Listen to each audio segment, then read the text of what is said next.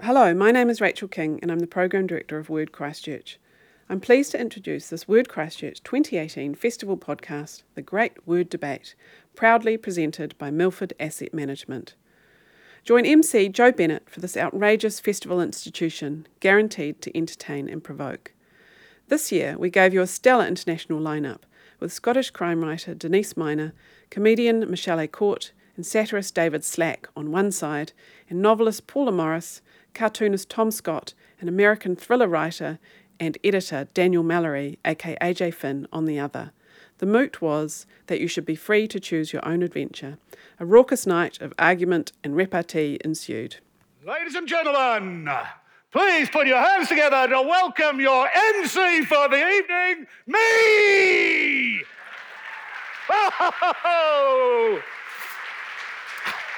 Oh my God!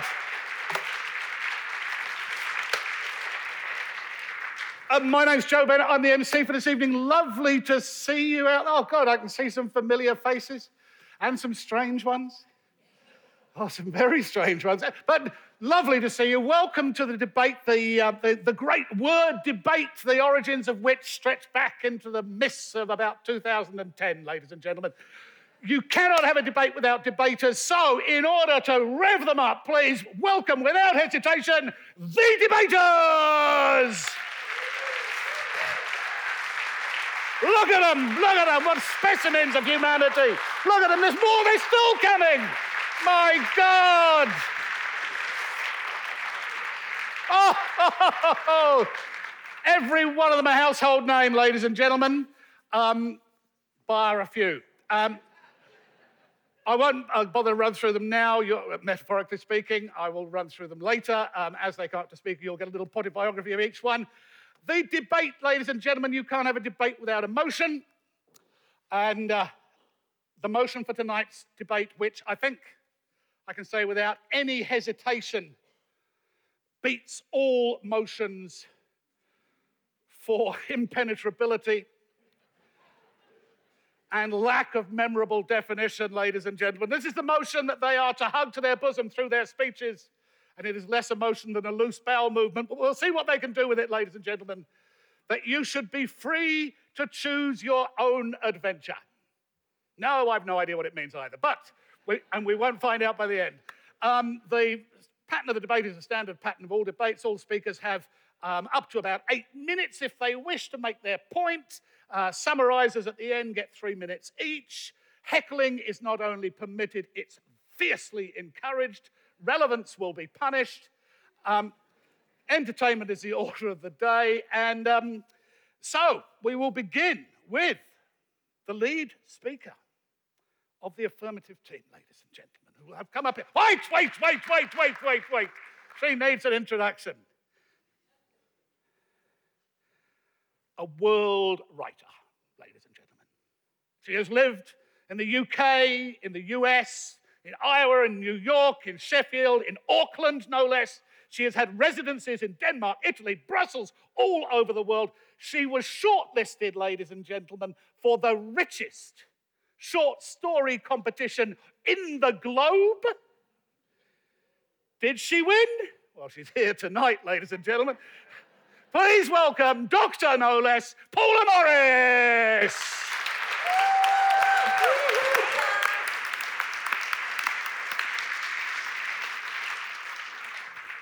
Kia ora Christchurch. I am Paula Morris, International Woman of Mystery.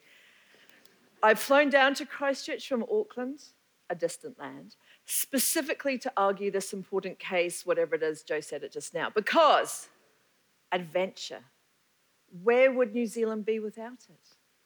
To the tourists who form our entire national economy, we are the adventure playground of the world. We invented bungee jumping. We invented driving in speedboats along rivers. We invented hobbits going on dangerous searches for, what was it? Ring? Matter, and Wellington Airport, whatever. Hobbits, like possums, are the very definition of adventure. Smallish, furry things from Australia who risk their lives every time they leave home. But I digress. The topic tonight isn't just adventure, which we can all agree from my fully formed argument that I've just presented, is a patriotic pursuit, essential to our national economy and our self-identity. No, the topic tonight is also freedom. And where would New Zealand be without that? We congratulate ourselves on freedom, don't we? On various anniversaries every year. Freedom to be colonized on Waitangi Day. Freedom to give people the vote who should have had it in the first place. Freedom to be killed in wars on the other side of the world, in Monia Dominion, whatever. We love our freedom here. Now, for like that other land of the free, we hold these truths to be self-evident, that we should be free, that we should be free to choose, that we should have adventures, and that we should choose our own adventures. See how I'm working the moot in?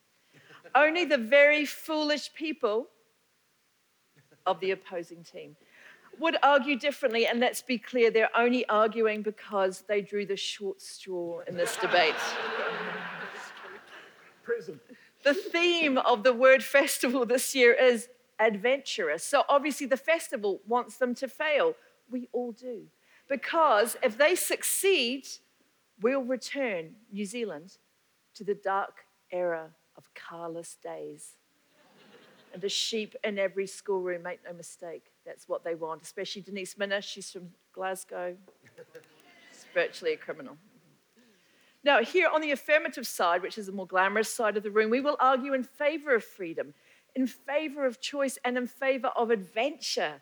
They will argue against freedom, i.e., for tyranny. They will argue against choice, i.e., for homogeneity. They will argue against adventure, i.e., for boredom. Tyranny, homogeneity, and boredom. Is that the kind of New Zealand you want? Will tourists still want to come to that sad and gloomy place? Will hobbits, wizards, and Orlando Bloom still roam our mountains and meadows? Will the classic New Zealand TV program Border Patrol be able to survive? Please think of all these dire prospects before you're lured by the trickery of the negative side, by their talk of life's too long and you only live once, but that's okay. They are sad and desperate people, especially David Slack, Michelle. In another era, they would have had their names on the Wanganui computer. Oh, it's an old audience, isn't it? Ladies and gentlemen, consider the founding of New Zealand. The waka that voyaged across the Pacific following the stars were the greatest of adventures, exploration, sailing into the unknown. And our ua Pākehā, Captain Cook, remember the names of his ships? Endeavour, Adventure, Discovery, symbolism? Cook made the mistake of finally sailing in a ship called HMS Resolution, the kind of blah ship name that the opposing side would choose. And what happened to him? The Hawaiians killed him. Risk, danger, and adventure are written into our national psyche. They're essential to our foundation stories, to our history. Without Maui's exploits, the sun would still zoom across the sky and the North Island would lie under the sea.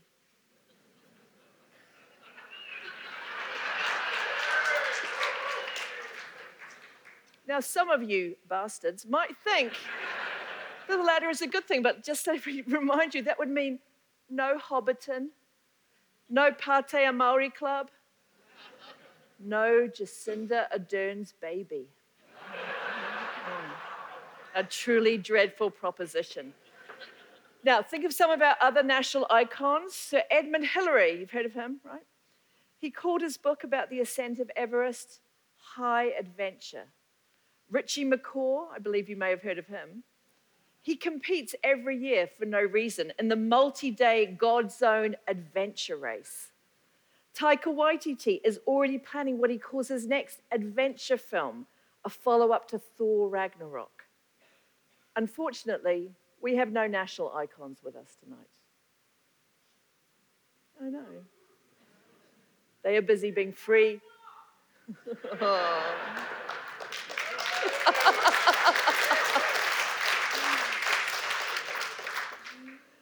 I was going to say they're busy being free and adventurous elsewhere. Now, on the affirmative side, we have very persuasive arguments, and I would say from the top intellectuals today, or at least the ones we could find in the Crowne Plaza Hotel. Now, Tom Scott, so venerated, his wife has shouted out his name.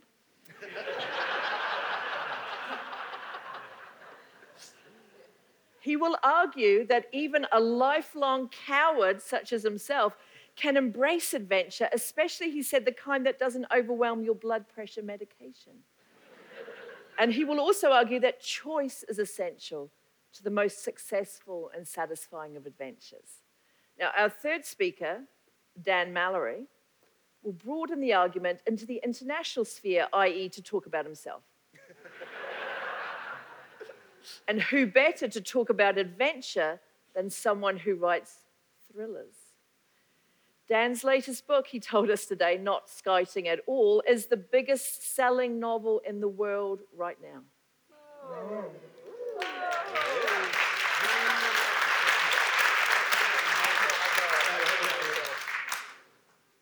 I will be marrying him later. So on the affirmative side, what I'm saying is we have the world expert on thrilling right there. And as Dan pointed out, had he not had the freedom to choose that particular adventure of selling his film rights for $1 million, he would not be rich and famous today. Now, this is a writers' festival, and I'd like to bring in a more serious note for just one moment by quoting a writer I really admire, Deborah Eisenberg. She has talked about the intense joys of both reading and writing. The great pleasure of being alive, she says, is to experience life. That is, both your interior world and the world around you in a way you haven't. You can keep that up for a lifetime, a constant adventure. Now, the negative side may tell you that constant adventure sounds exhausting. They want to be tucked up in bed with a weak cup of tea, probably in a Rover's Return mug. Feeling fatigued and a little bit afraid. The door is locked and bolted. The night light's on. Soft music they haven't chosen is piped in. What's that I hear? Freedom's just another word for nothing left to lose. Yes, they think that's right. Freedom is scary. Choice is scary. Adventure is scary. Better to cower under the covers. I was going to say they're Peppa Pig duvet, but I think Peppa Pig goes on adventures. They wouldn't like that. But hang on, they're in their bed. What's that shape outside the window? That's right. It's the ghost of Sir Edmund Hillary, judging them. Get out of bed, he hisses. Stop being scared of everything. Go off and have an adventure. But what should we do, Sir Ed? They bleat. Where should we go? For God's sake, says Sir Ed. You're a grown-up. You were born in God's own country. You're free to choose your own adventure. Not my words, ladies and gentlemen. The words of Sir Edmund Hillary.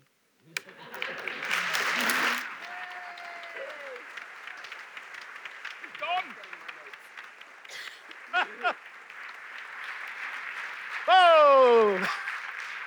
The best-selling author in the world has run away. Wonderful, Paula. Thank you very much. The first speaker of the negative team, ladies and gentlemen, had an unfortunate upbringing. She was brought up in a sporting family. Michelle A. Court, her parents, squash and tennis. Some of you will get that on the way home. Don't worry about it. Had been funny all their, had been athletic all their lives, but she, well, the word "a" in French means two, and the name "court" in French means short. So she took to being funny instead, ladies and gentlemen. And she has been funny all over the world. Roughly 10 years ago, she was given the title of New Zealand Comedian of the Decade.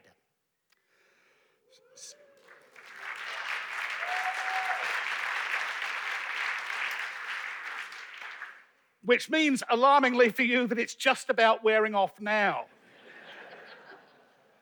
But there's very little she hasn't done, ladies and gentlemen. She's an author, she's a columnist, she's a good stick, and she's bloody funny. Please welcome Michelle Lacourt.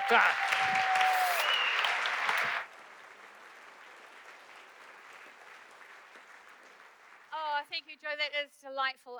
And it's true, I am quite short. Most of the time, I don't mind about that. Occasionally, it gets a little bit embarrassing. You know, go to kiss somebody hello, and if they're very tall, you can accidentally give them a blowjob. So I just thought I'd set the tone for my team. All good? All good. All good. It's all good. So we are delighted to be here on this wild adventure with you tonight, because that's what this is. It's an adventure, which we, Denise and David and myself, define as an exciting experience, a daring enterprise, and a hazardous high-risk activity. This is the kind of adventure that we all love when it's thrust upon us by publishers and agents and Rachel King, who is very persuasive. And I'll be honest, Paula is almost right that if I could choose my own adventure right now, I'd be tucked up in bed with a good book or someone who's read one. But he's in Auckland and I signed a contract, so here we are. Because that's the thing, left to our own devices, we so often choose something less scary, more comfortable, less courageous than we might be capable of. Paula's argument is fatally flawed. She says that we'll be better at some appealing adventure that we choose for ourselves, not the ones that are thrust upon us. And I get it, you know, when it comes to most things, I'm pro-choice. Be who you are, love who you love, embrace your right to self-determination. But it's the surprises, right? It's the serendipities. It's the collision of people and events out of our control that makes our lives big and rich and entertaining. It wasn't careful planning that gave us Jacinda Ardern's baby.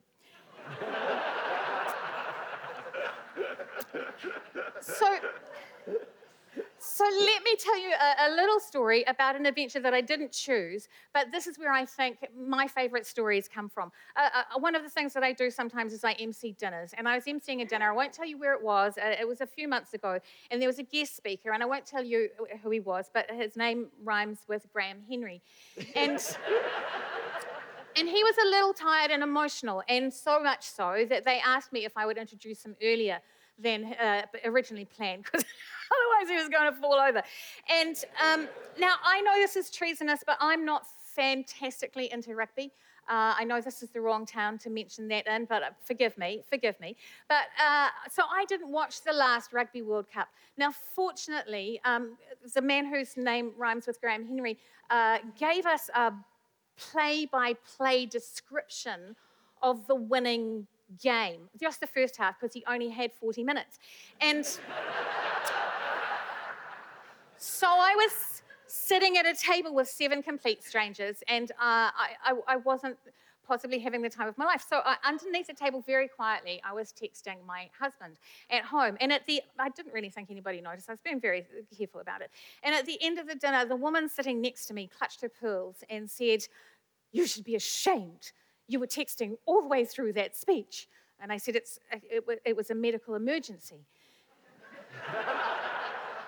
Because I thought I was going to die of fucking boredom.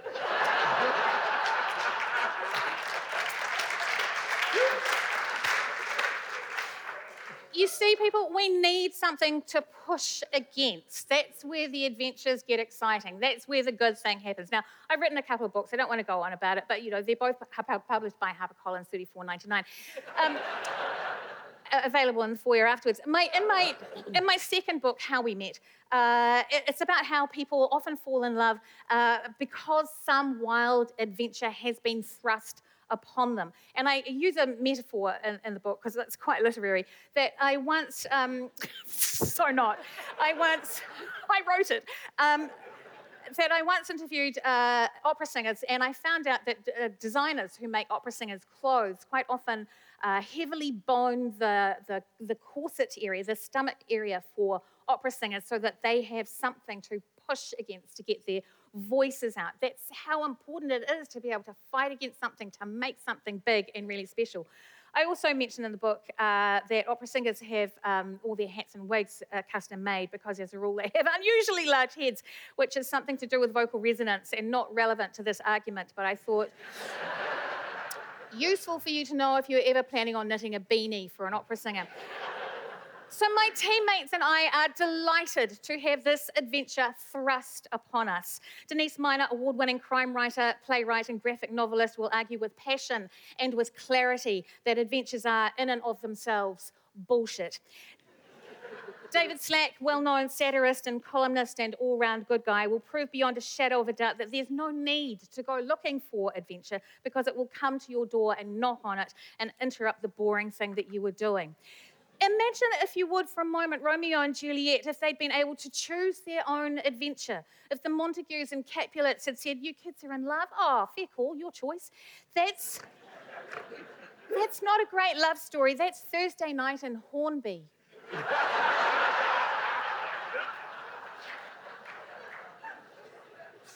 And let's not pretend that we don't make terrible choices for ourselves. Anybody else in this room been divorced? I know I have.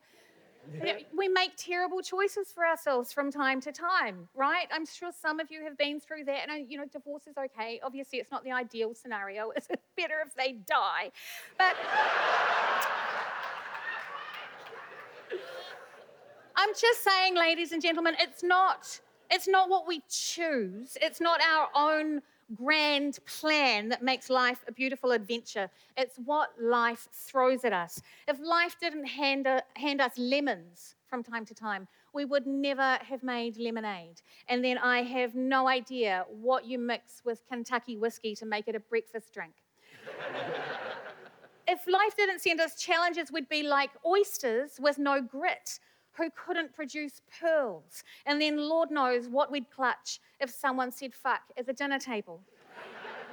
No writer would willingly choose the wild adventure of the tyranny of the blank page, am I right, people on the stage, without an editor and a deadline hovering over us, compelling us to fill this space with words placed in a new and interesting order. If we were all choosing our own adventures, lovely people of Christchurch, you would have no books. Is that what you want, Christchurch? No books? Then none of us and none of you should choose our own adventures. We should let our adventures choose us. Whoa! Whoa! Michelle Accord, ladies and gentlemen. Michelle Accord. Oh, my word. Let's pretend that made sense. Now, ladies and gentlemen, what an honour and a privilege to welcome to the stage the current Dan Brown, ladies and gentlemen, the guy who has sold 1,000 books while we've been sitting here. Tom Scott doesn't know how successful his novel is.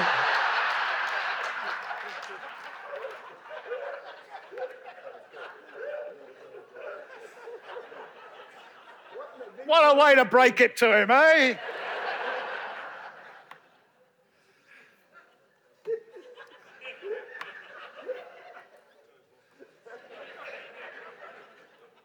Not what it said on my notes. Tom Scott, ladies and gentlemen. Columnist, cartoonist, memoirist, playwright. He wrote a play that made me cry, ladies and gentlemen. There's nothing the bastard can't do except grow hair. He has a degree in psychology. He's a mainstay of New Zealand entertainment, New Zealand media, New Zealand intelligence. He of the winning smile and the losing face. Please welcome Tom Scott.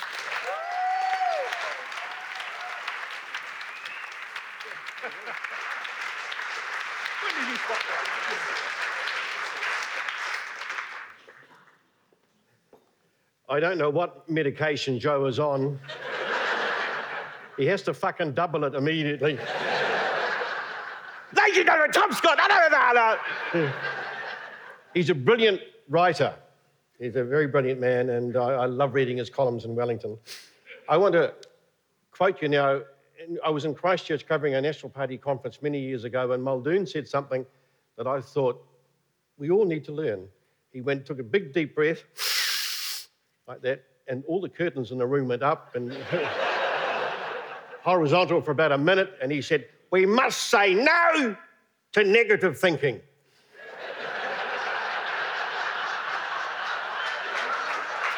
And he also said, "Is that Tom Scott at the back? Ha! Stand up, Tom. I sued you for libel and you lost. Ha ha ha!" And that lovely warm way he had. I didn't know how short Muldoon was until at Parliament one day on the third floor. He was walking towards me. I thought I had time to get away, but that shortness thing fooled me. He was actually really up on top of me, and he said, he went, "Scott, isn't it? I read an article of yours on the Listener. I didn't know you could write." And I said, "I didn't know you could read." And things just improved from that point on. It was just the icebreaker our tense relationship required. And I sort of get back to the debate, really. We were discussing sex backstage, and I said to David, "Can you remember the first time you had sex?" He said, "Remember, I've still got the receipt."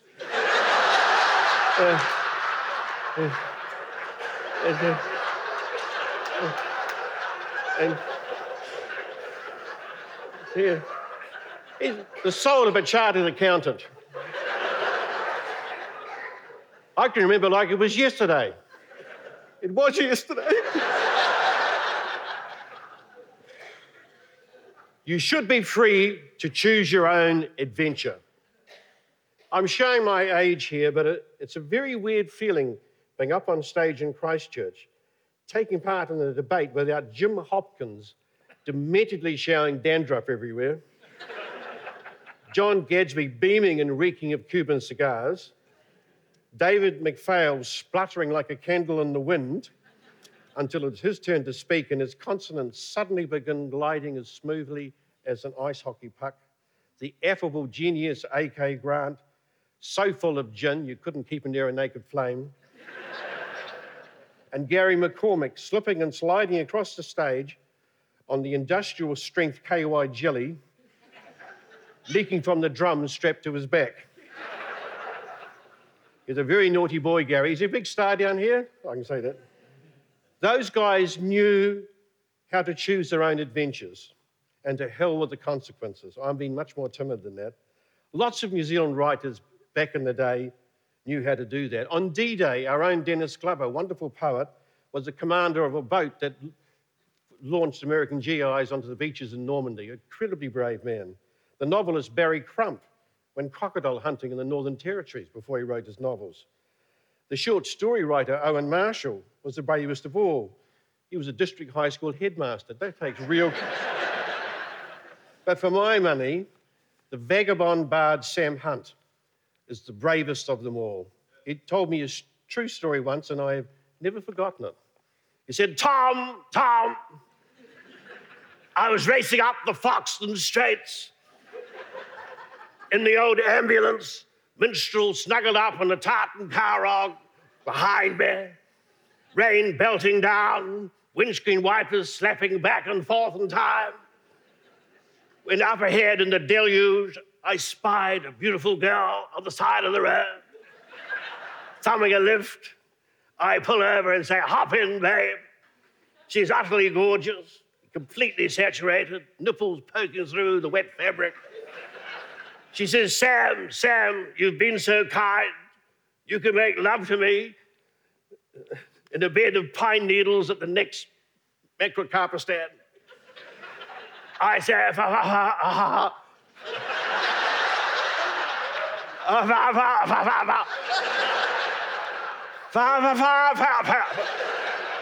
fair enough. And plant my foot to the floor. The revs shoot up. The engine roars.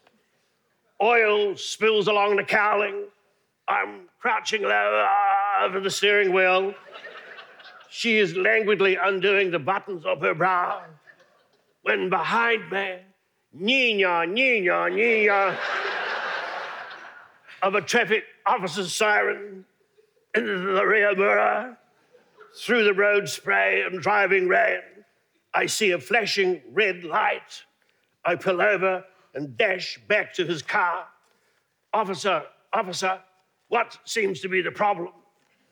He said, Sam, you were speeding. I explained about the beautiful girl and the stand of pine trees. He says, I'll tell you what, Sam, I'll let you off if I can go next. I said, that's very kind of you, sir, but it's only fair to tell you I've never routed a traffic officer before.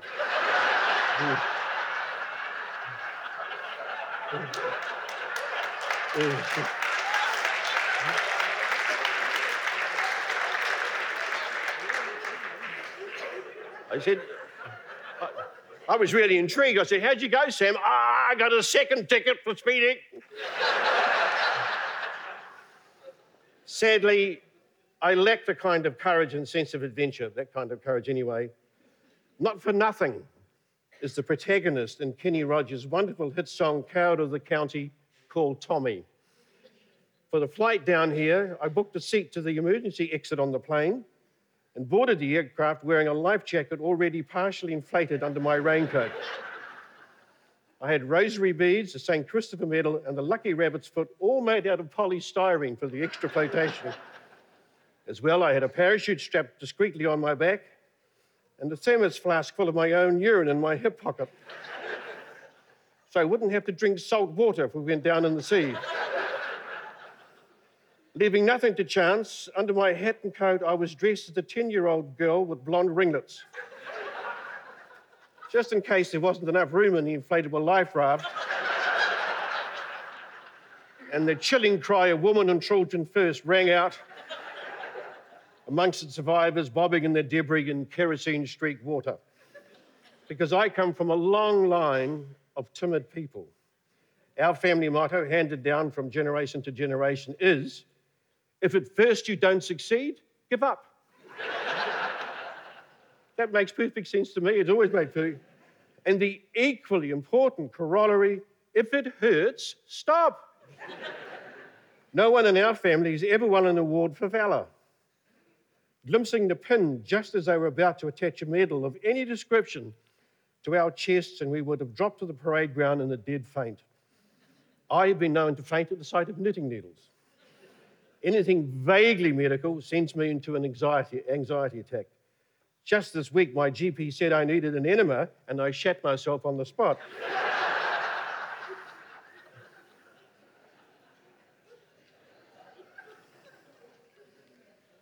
In our family, every woman is required an epidural for birth, and every man an epidural for the conception.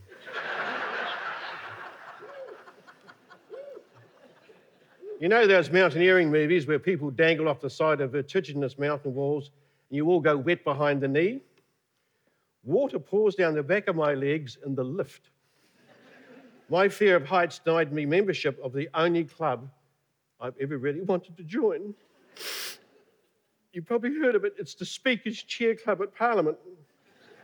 To qualify for this esteemed, prestigious body, you have to have sex in the chair of the Speaker of the Houses of Parliament. It has to be with a land mammal of some description. And for obvious reasons, it's frowned upon when the House is sitting.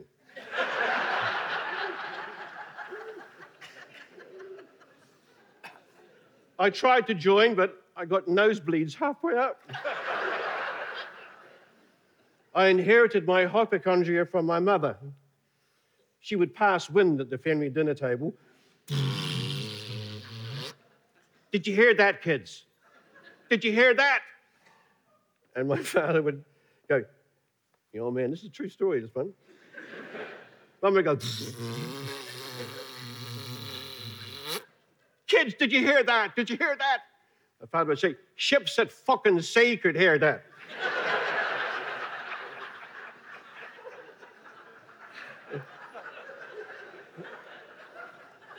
And she'd go, oh, for shit's sake, woman, why don't you see a doctor? And my mother's reply was famous. She said, I'm not up to seeing a doctor at the moment. I'll see a doctor when I'm feeling better.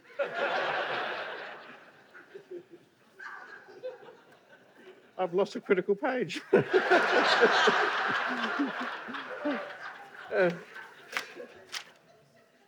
Oh, here. We go, back we go. That's Mum. I'm see a doctor when I'm feeling better. But for all that streak of cowardice that runs through the Scott family, you name any battle in Europe, the Scots have been the first to turn and flee before a single shot has been fired. I love reading adventure books. The Adventures of Huckleberry Finn by Mark Twain. The Adventures of Sherlock Holmes by Sir Arthur Conan Doyle. Alice's Adventures in Wonderland. And my all-time favourite, as has been alluded to earlier, High Adventure by Sir Edmund Hillary. Ed wrote this. He was still a virgin on Everest, by the way. This is not something many people know. He told me, he said, oh, Tom, I was hopeless with girls. It was a bit like my golf game. Getting a girl into bed, I was a bit like my golf game. I was okay on the fairway and hopeless on the green. What a delicate way of putting it. So, Ed was a virgin on Everest. That's where the energy came from. And George Lowe told me once, he said, Ed and I were both virgins on Everest. He said, and I think I have a high altitude record of my own, which has not been universally acknowledged. I had the highest wank on Everest at 27,000 feet. But no one, you'd never see that written up anywhere. Ed wrote High Adventure when he came back and married Louise. And he wrote this book in about 3 or 4 weeks. And it's his best book because he was young and the events were still vivid and fresh and visceral in his mind. And it was a fantastic book. I loved it. I read it and it was so real to me. I got frostbite on my toes just sitting in my living room reading it. And Ed was far too smart to say that he'd ever conquered Everest. Ed never said he'd conquered Everest. Ed said, I like to think that Everest relented. Isn't that what New Zealanders are like? We like to think that Everest relented. If I'd climbed it, I would have come back, I fucking conquered Everest. Not Ed, Everest relented. And I loved that book. And Ed said something else. He said, it's not the mountain we conquer, but ourselves. That's another great line of Ed's. Mallory, George Lee Mallory, your great-great-grandfather. No. He's a wonderful man. I'd claim it while you can. Mallory said something similar, but he took too long saying it. Ed's was much pithier.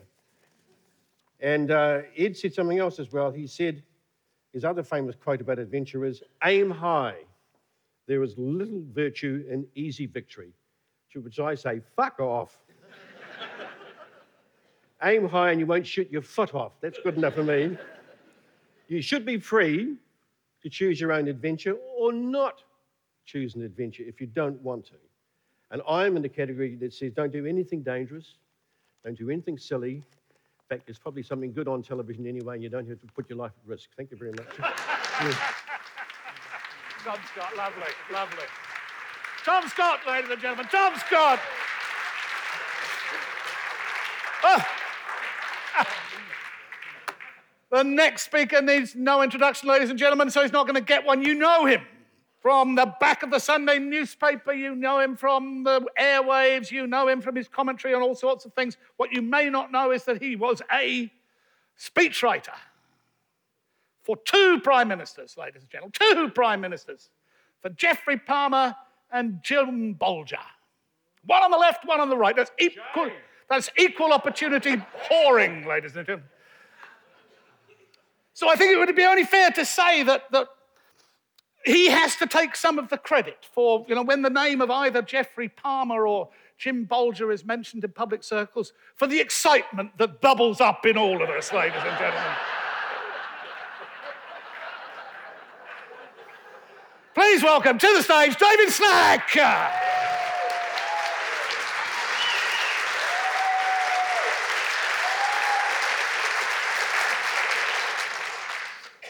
I'll be kind of disappointed if Joe Bennett doesn't get to put you behind the wheel of a Toyota Camry by the end of tonight. He's putting so much effort into it. I think he could get you into it faster than Paula Morris managed to sell out the North Island. You should not be free to choose your own adventure. If you let people choose their own adventure, it only takes about 30 seconds for the fertilizer to hit the blade. You do that, and 20 million people say, hey, you know what would be a good idea? Donald Trump for president. People should not be allowed, obviously. Thank you for coming to my TED Talk. One more thing. If you're growing up in Fielding, you just more or less assume that the rest of the world knows more, but you go out into the world and you find out it's pretty much the same. The human condition is three things: hungry, scared, horny. And I think if you really analyze every book that's ever been written, every book ever written, the underlying message is, how much of this can anyone take? People say life's too short. I say for most people, it's probably a bit on the long side. Paula Morris actually came and asked me what I was going to talk about tonight. I told her, and she put it into her speech. Who does that? Did she ask you, Michelle? Denise, you wouldn't crumble under question. You're no. I'm the sucker. I'm from Fielding. Actually, I'm from Fielding 15 years after Tom. We both went to Fielding Agricultural High School. We both lived on Bolton Road. Everything about our life was the same, except really our lives are the demonstration that it comes the first time as tragedy, the second time as farce. People say life's too short. I say for most people it's probably a bit on the long side. How many times can a human being watch Coronation Street? How many times do you need to listen to Toto singing about the rains down in Africa? And if you're still doing it after 10 times, what's the matter with you, bro? Life offers a few actual pleasures. A cheese scone. Hammering a nail into a 4x2. The natural state of balance that a 7-ounce glass has when it's tipped upwards. Fielding in your rearview mirror. This completes the list of life's great pleasures. Thank you for coming to my TED Talk. One more thing. You cannot actually stop people having adventures, because even if you don't go out to find them, the adventures come to your door and hammer on it. I stay at home mostly and avoid adventures, but of course, if you live in a house in New Zealand, you can't help yourself, and you have to keep renovating it until every floor has Italian tiles and every wall has a splashback. So I have tradies who keep turning up to be inside my house, and they all bring the ruckus. They're all on an adventure. One comes from South Africa. He's really friendly, really nice. He's obliging. When he isn't putting in framing and bracing jib, he's in the great outdoors. He's a keen photographer. He'll say, here are some photos of our picnic. Here are some photos of our bird watching. Here are some photos of our tramp into the beautiful wilderness. What a pretty country New Zealand is. He'll also say, David, you know what you need to do? You need to keep a saw by your bed to protect yourself from intruders. Like this one, see? And he pulls it out. See these special super ragged teeth? You try to grab this. You go and grab it. You know what will happen to your hands if I pull? The dude can't grab it. Here are some photos of our picnic. Here are some photos of our bird watching. Here are some photos of our tramp into the beautiful wilderness. What a pretty country New Zealand is. He'll also say, you know, 5,000 years of humans, that's all it's been. It's been proven. We've only been here 5,000 years. You don't have to get him started about the evidence that's been dug up here and kept secret. He will start himself. Also, there's Hussein, who came to paint the roof. He was from Iraq, and you have never met a more obliging guy. His price was just a fraction of any of the other quotes. Are you sure that's enough, I asked? He said, oh, yeah. Up he goes in bare feet. We look up at the sky. It's spitting a little. No trouble, he says. I keep working. Then a few minutes later, I hear one hell of a crash, and Hussein has come off the roof. Fortunately, there was a garden. He goes off to the doctor and rings back that afternoon. The doctor says just bad bruising and he'll be fine, but he strongly recommends that the patient stay off roofs. So I find another painter. No, he doesn't need a brush. He does spray paints. No, he's not worried about the treacherous service. He's got a harness and a mate to hook it up to who stands on the other side of the roof for ballast. $3,000. No, mate, he'll do it for 300. Perfect roof painting weather, mate, he says. Barry says, as they strap on their harnesses and they get ready to rope themselves together. They'll be done by lunchtime, he says, and then he's going home to have a beer and listen to the races at Taupo. His mates have a roughie running that afternoon. It's going to piss him. He's putting 300 on it. You can tell where this story is going. I checked the results the next morning. The horse ran down the track, couldn't stick. Neither did the paint. You can climb through the Andes and shit if you want, but for my money, if you're not going to get more excitement and entertainment than I get from having the painters in. If you know what I mean. I also like the builder who was putting in our clothesline, and when the neighbour's handbag dog started yapping, he looked at it in its direction and he said all deadpan, "Settle down, killer." Guy on a Touareg comes to a quote for the bathroom and you think to yourself, who's paying for that Touareg? And you look around and you can't see anyone else and you think, oh, me. 80 grand for a bathroom? These guys bring me about as much adventure as I can handle. So, to sum up, I pay people to come and give me adventures in the privacy of my own home. And I cannot tell you how thrilling it is to realize that deep down, you're just Donald Trump. Thank you for coming to my TED Talk. Oh, and one more thing. I rang Tom Scott from my home one day and I asked him about his childhood memories. And before you know it, we're talking about Russian Jack. Well, he said, all along the bank of the Ororo River, there were huts made of flax and ropo where the tramps would sleep. There were still tramps then, in the 50s, unemployed men who would knock on the door and ask for a meal, swaggies like Russian Jack. And sometimes, Tom said, with a lonely housewife, they would get sex as well as scones, but mostly a cup of tea and scone. I said, I'm not sure about that. He said, just because you haven't heard about it doesn't mean it didn't happen. You never came home to find your mother readjusting her clothing and saying, oh, Russian Jack's been here. What a lovely man. I started thinking back, and Mum was always talking about Russian Jack. And whenever we drove past him, she'd wave out to him, and oh my God, is my whole life a lie? So don't ring anyone either.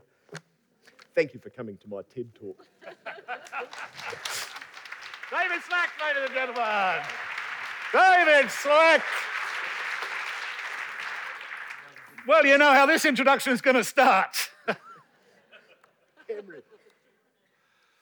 Ladies and gentlemen, it's my duty, honour and privilege and pleasure to introduce to the lectern the Dan Brown of our time, ladies and gentlemen. While you have been sat in this audience, he has sold more books than I have in my life. His novel, The Woman in the Window, is selling in the millions, ladies and gentlemen. He's already working on the sequel. How much is that doggy?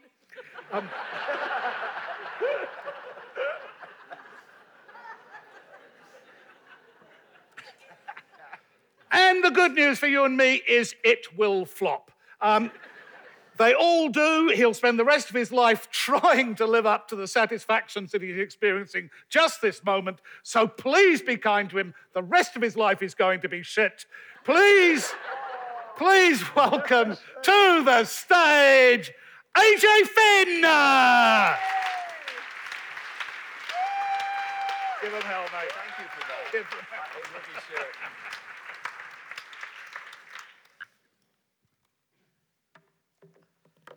I was saying upstairs before the awards reception that this is my first time in New Zealand. And I'm grateful to Word for importing me and for allowing me to inflict myself upon you tonight. Prior to traveling to Auckland 2 days ago, I spent a week in Sydney, and I learnt quite a lot about Australians. I learnt that kangaroos are not merely adorable marsupials, but also food, which was a surprise. I learned as I sat upstairs that the term to root means to have sex with. And I learned this when my mother and I were on a museum tour, and I asked the museum guide if she and I could go root around in an exhibits room.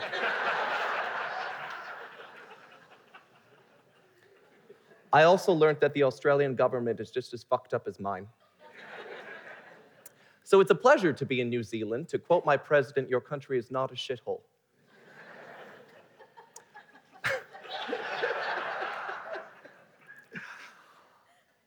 There is indubitably much to be said for not choosing one's own adventure. That said, I'd like to tell you a story that illustrates the dangers of an adventure that's thrust upon you and the possible salvation in choosing an adventure of your own. Let me whisk you Ghost of Christmas Past style back to May 2001, which was for me a month of miracles. At my Oxford graduation exercises, I delivered a valedictory address widely acclaimed as audible and in English.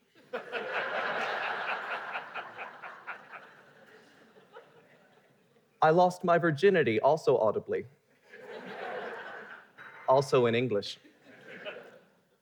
I was admitted to the university's doctoral program in the lucrative field of early modernist literature, which meant that one day I might refer to myself as an Oxford graduate whilst filing for unemployment.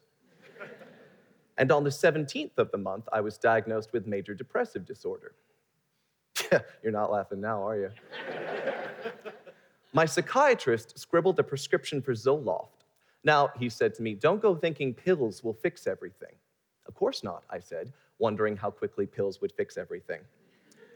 Chronic depression sinks its fangs into you, and you can't shake it loose, he said. It's nicknamed the Black Dog. I reflected. I rejected. I'd grown up with dogs, as had my parents. The walls of my mother's family home in East Hampton were paneled with portraits of pooches past. Tony, Mouse, Tugboat. There was a cat, too, rescued from my uncle's fraternity house and named, like any proper fraternity cat, Shitface. But this isn't a story about him. No, dogs, black or otherwise, were no enemy of mine. I could, I mused, liken my depression instead to some other evil, say, the two hulking, sweaty brutes who beat me up throughout primary school, Susan and Maureen.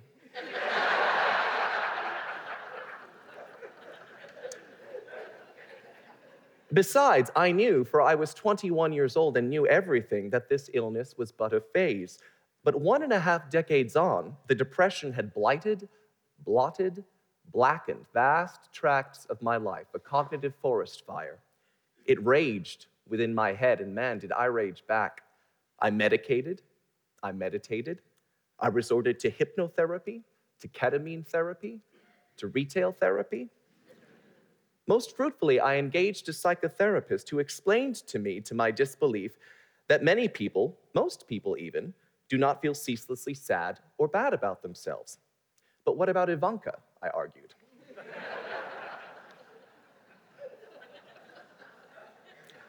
My therapist ignored me. What you're experiencing isn't typical, he said. I thought about this, then told him I couldn't imagine feeling any other way. Finally, I was diagnosed with bipolar disorder. And here's where I chose my own adventure. But first, let me rub this in. On the surface, I was reasonably rubless.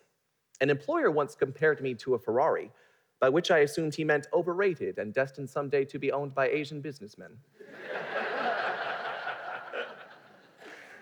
But in fact, he was speaking about my performance.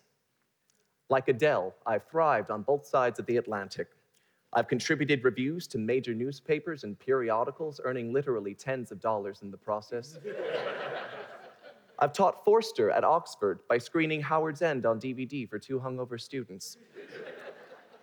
And despite an unprepossessing infancy during which I won an ugly baby contest at my father's office, I am now semi-fit to be viewed by the semi-naked eye. My French host family even dubbed me 6 sur 10, which translates as 6 out of 10.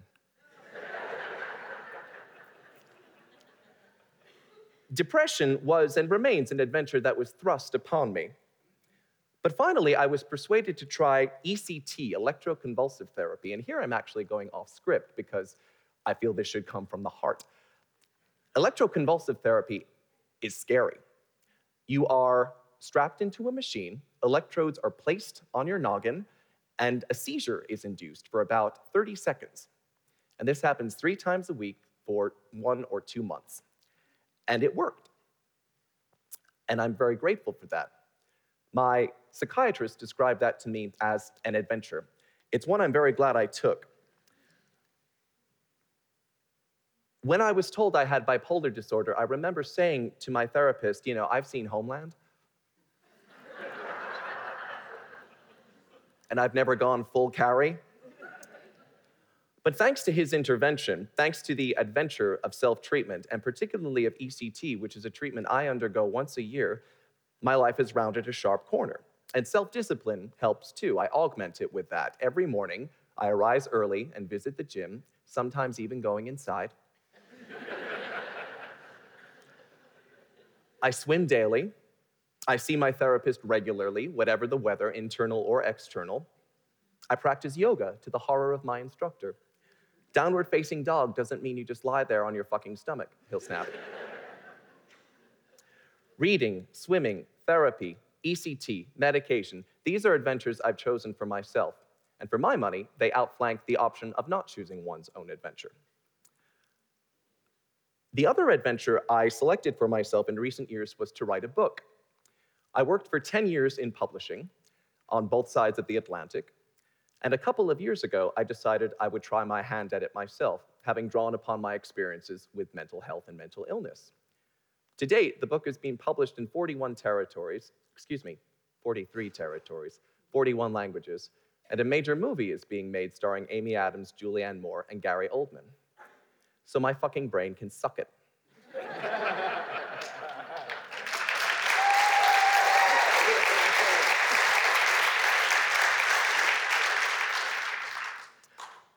I would not have chosen the adventure of depression that was forced upon me by genetics, but I'm very glad that I adventured my way out of it. Thank you.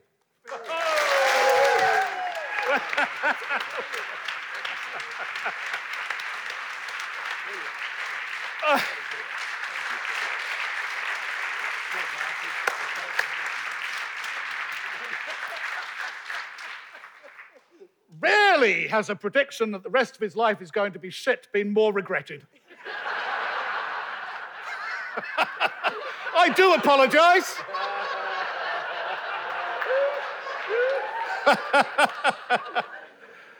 I hope the next book booms, mate. Right, moving on. Ladies and gentlemen, our final speaker for this evening, what a treat in store, ladies and gentlemen. I don't know how to pronounce her name. It's Denise Mina or Minor. Denise Mina or Minor is from Scotland. Denise Mina Minor is a crime writer. There are a lot of Scottish crime writers. Why? I've no idea. There are very few Scottish cookery writers.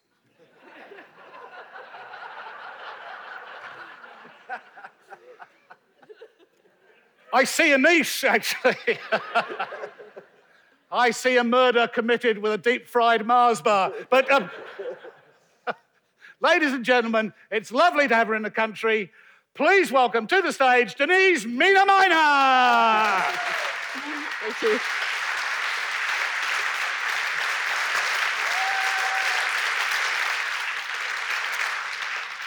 Well, we should be free to choose our own adventure. No, definitely not. I'm going to tell you a cautionary tale about someone who chose their own adventure. My nephew, Sam, I'm not even changing his name because I'm so annoyed. This is my nephew, Sam, came to stay with us. He was somewhat troubled, and he came to stay with us. And every evening, he would say, I'm going to my room to practice my dancing. He was 25. He would go to his room to practice his dancing. And he decided, anyway, his life took off. He got a job. He got a number of girlfriends. How the hell that happened, I don't know. He's from London. And he went to bars and he said, yeah, I met these girls. And they said, what age are you? And he was 19 at the time. And he said, I said to them, I'm 19. And they said, you look much older than 19. And then we talked for a bit. And then they said, oh, yeah, no, you are 19. Isn't it, Ian? So Sam decided to go out into the world with his girlfriend and have new adventures, and he decided he was going to walk the Wall of China. So he spent 1.5 years raising money, and he went and walked the Wall of China, and he came back. This is what happens when people get to choose their own adventure. That's me on the wall. That's me in the wall. That's just the wall. That's close up of the wall. That's what happens when people choose their own adventure. This idea that adventures are things that you have to go out and orchestrate, bungee jumping, shut up. You're falling. This idea that life isn't just going to come at you. I'll tell you how to have an adventure. You don't need to choose this adventure. Do what I did this evening, ladies and gentlemen. Don't read to the end of the email. Whoa! Look at this. Now, many of you are from Scottish backgrounds, are you? Are a lot of you Scottish people? Well, I have to say it's very adventurous of you to invite a Glaswegian to a friendly argument. I think that's very, you know what I'm saying? You chose your own adventure. I always think of the Scottish diaspora as, the people with a bit of gumption got up and left, and the troglodytes like us, we're the ones that were left. We've got cousins. We came from Northern Ireland. Half of our cousins went to America, and they're lawyers in Boston. I think it must just be being argumentative. We're all lawyers. They went to America, they went to Boston and became lawyers. They've appeared before the Supreme Court. They've done incredible things with their lives, and they came over to visit us. And honestly, they were there for a week and a half, and for the week and a half, they were like that. But I should say they were like that, because we're also small and poorly fed. They couldn't quite believe that we were related to them, but we've all got exactly the same face, so it was very, very clear that we were. But those people had a bit of gumption. They chose their own adventure. They don't even have rickets. No malnutrition. No facial scarring. That's what happens when you choose your own adventure, when you get to go out into the world. The tyranny of fun, I want to talk about. This idea that we all have to go off and have orchestrated fun, as if life isn't just going to happen to you, as if chaos isn't going to erupt around you. Maybe it doesn't happen to you all the time. I'm from a gigantic family, and I'd like to read to you now a small interaction between my mother and my sister. My mum and dad got divorced 23 years ago, and my sister's been managing my dad this whole time. My mum says to my sister, "Aunt Anka's puzzled because she doesn't have your number. Denise is away to New Zealand. I hope all is well with you. Discovered I'm still married to your father. Kiss, kiss, kiss." This from my sister. This is from Mum. Unbelievable. This from me. I'm sorry, I can't stop laughing long enough to be sad about it. This from her. Good point. Chaos is going to find you. If you've got enough people in your life, chaos is going to find you. This idea that we all have to put on party hats and sing certain songs. Were you ever in a family at a Christmas dinner, say, party hats on, just before a divorce? Oh, Jesus. So grim. So grim. If you want an adventure, come to Glasgow and taste the food. There's an adventure for you. If you want an adventure, come to Glasgow and try and have a friendly argument. There's an adventure. Adventure will find you. As writers, we travel around the world and we end up in very bizarre scenarios. For example, me speaking authoritatively to people who I just don't have a clue what's going on, and I'm bursting for the toilet. There's an adventure. I'm already having an adventure. The best, most baffling adventure, they can be like dream sequences sometimes. I was in Aarhus in Denmark with Isabel Allende. And for some reason, I didn't really speak the language, but for some reason, we ended up in a Spiegel tent, which is a wooden tent, eating ham. That's all there was. There was tons and tons and tons of ham. So we ate loads of ham, and then someone came along and got someone to translate.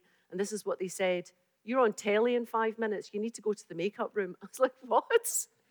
So I got there, and who was sitting in the makeup chair before me but the Danish Barry Manilow? And so he took up all the makeup lady's time. So all she could really do was put on concealer. So I just looked like a plate. The fresco that the ladies tried to fix? That's what I looked like. So I just looked like a plate. So we're sitting there, and they said, "Don't worry, the man who's interviewing you speaks English." He didn't. He didn't speak any English at all. So at a certain point in the evening, I was shoved on stage. I'm sitting there with basically bacon all down my front, a plate for a face, and it was for Save the Children. Was it Save the Children? But for some reason, in Danish, that translates as Red Barnet. So Red Barnet was on that. Do you know what Barnet is? It's your hairdo. And the man had a red barnet. And so I'm sitting there, and the man said to me, he was speaking very fluently in Danish, and he turned around to me and he said, "Your books of crime?" That was the question. And I said, "Yes. Adventures will find you. You don't need to go looking for adventures." These kinds of things happen all the time. I was on with a brilliant writer called Asa Larson, and I didn't actually say yes. I said, "Yes. What do you think, Asa?" And she was laughing so hard she couldn't answer. And she understood what was going on. I don't know what was going on. I still don't know what was going on. But I won't eat bacon again in a hurry, I'll tell you that much. Yeah, so this is what I would suggest. Instead of going out and choosing your own adventure, what kind of nonsense? What sort of gap year nonsense is that? Instead of going out and choosing your own adventure, come to an event like this. Ask if you can go on last because you're not really quite sure what's going on. Be massively jet lagged. Jot notes down as you're sitting there. Only half finish every sentence because you're laughing at what the people are saying. Draw a staircase. That's another thing you might like to do. And thank you for coming to my TED Talk.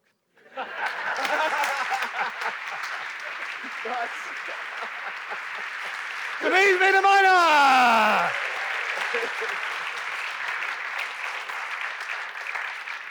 We come to the about-face conclusion of the evening, ladies and gentlemen, where the two leading speakers and number one speakers on either side sum up their completely non-existent arguments. And we flip the turnaround, so we begin with the negative, and with 3 minutes to go to summarise everything, Michelle Court.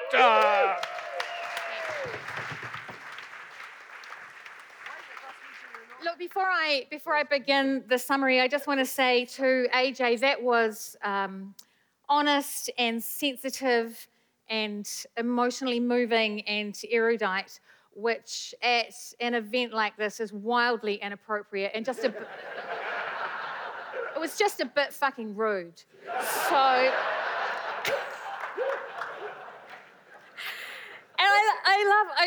I just adore Tom Scott. And that was an amazing little piece of information that he gave us tonight. Ed Hillary was still a virgin on Everest. And as he said, not something many people know or need to.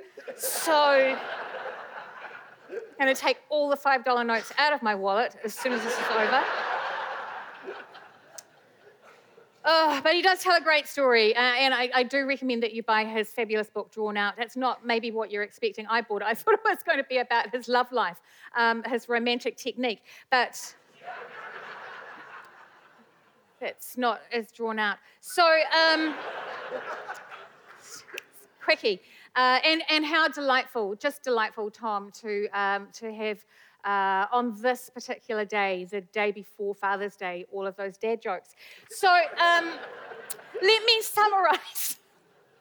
Let me summarise our argument this way. My aunt, my mother's sister-in-law, is a very sweet woman. She lives in a retirement village. She's in charge of most things there, including the social activities and which table goes first at the buffet. Her financial situation is what people usually describe as comfortable, right? So, like, what I mean by that, I'm sure you'll understand. If a Ladro knick-knack catches her eye, she can have it. Do you know what I mean? It's like living in Fendleton. And she goes on cruises and coach tours. She chooses her own adventures. She's sensitive enough to be aware that my mother's fiscal situation is not quite as comfortable as hers. Now, don't get me wrong, my mother has a rich and fulfilling life. She does yoga. She's on the libraries committee. She's belonged to a book club for 20 years. She's recently taken up swearing, which is... It's true, she has. I mean, please, it hasn't got in the way of her other activities. She's still got time for book club and so forth. But I have noticed now that when she says she's off to a libraries committee meeting and she's got to take the fucking hors d'oeuvres, it's just delightful. So Anyway, my aunt knows that my mother is less able to choose her own adventures. So my mother has noticed that my aunt, who possibly feels a little bit sorry for her, doesn't tell her about the next grand adventure that she has chosen, in case, I think, my mother gets a bit sad that she can't do them too. But she does, after the adventure, come home and furnish my mother with full reports. Most recently, my aunt organised a bus tour from her retirement village in Hamilton. I know, what a picture. To the chateau at Ruapehu. And she came home and she phoned my mother. She said, the chateau was beautiful, it was elegant, it was so stylish. Oh, they had such a lovely time.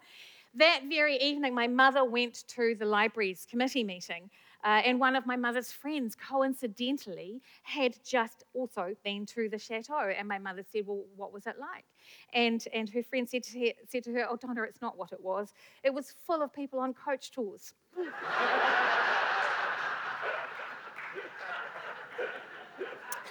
We didn't stay. And it's the most I've seen my mother laugh in a very long time. She said it was the most delightful thing she'd ever heard, and it made her believe that the gods were listening and that they have a sense of humour, and that kind of serendipity is the sweetest thing. So, ladies and gentlemen, please do let your adventures choose you, because if we choose our own adventures, we'll end up on a fucking coach tour to the chateau.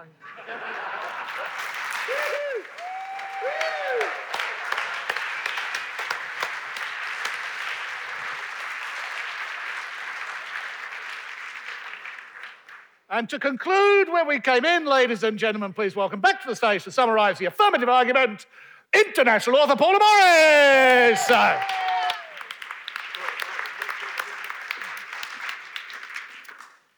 Well, unlike Michelle, I didn't pre-prepare my final speech. I'm actually choosing to respond to what we've heard tonight. It's been quite interesting. From Michelle, we've learned, well, she's made a few poor life choices. That her book sells for $39.95. That she disrespects a national treasure, Graham Henry, or a name that rhymes with that. And then she got into a very interesting little discussion then involving retirement village buffets, bus tours, and the city of Hamilton. Which leads me to David Slack. I believe referred to me as Paula Bennett.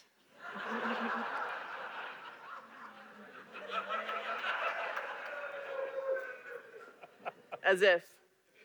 Now, David, as far as I understand it from the way he characterized his sad life today, he stays at home thinking about splashbacks and having remorse and gets all this excitement from having the painters in.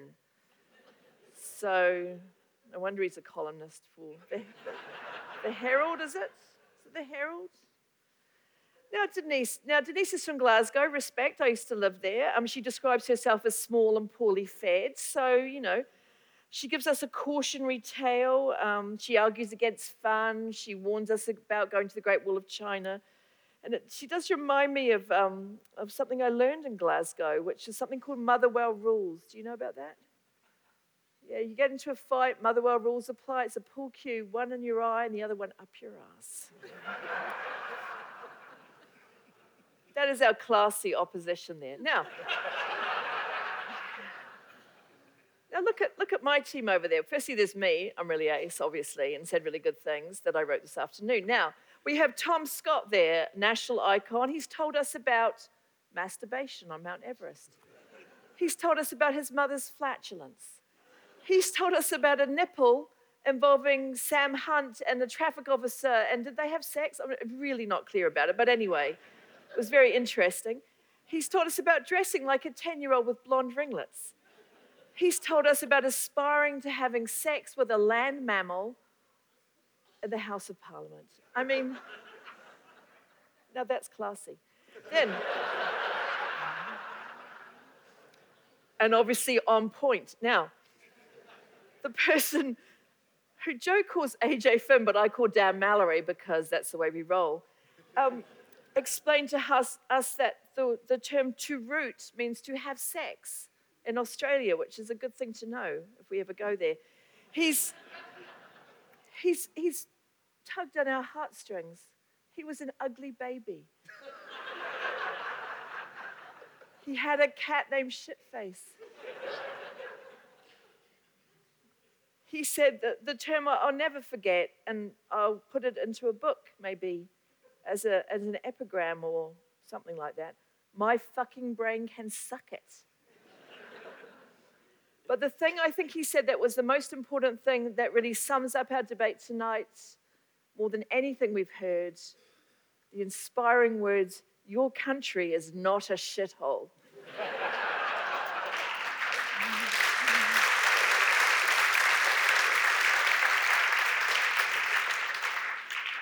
And the reason he said this, and the reason that Tom Scott is free to dress as a 10-year-old with blonde ringlets on a plane, is because we are free to choose our own adventure.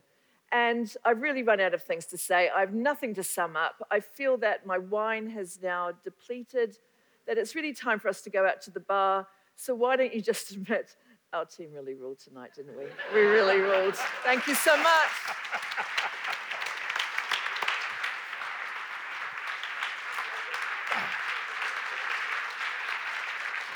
Well, there we are, ladies and gentlemen. The debate is done, and a decision needs to be reached. I am no adjudicator. You, ladies and gentlemen, the paying audience, are the adjudicators for this debate.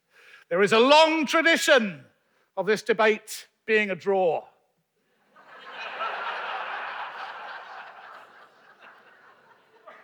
We shall see. Ladies and gentlemen, if you believe that the negative team won the debate, let us know now.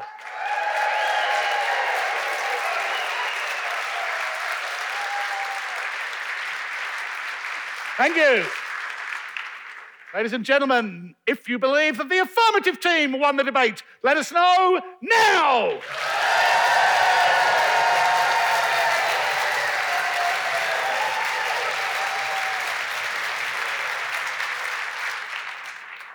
I used to teach at Christ College, ladies and gentlemen. It had a motto, Bene tradita, bene servanda, which was very loosely translated as good traditions well maintained. Well, fuck that. Victory to the affirmative team!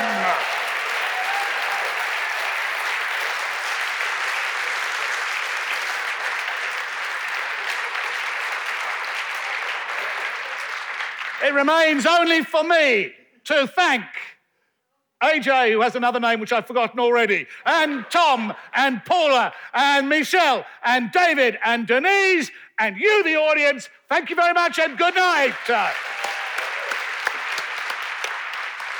On your way.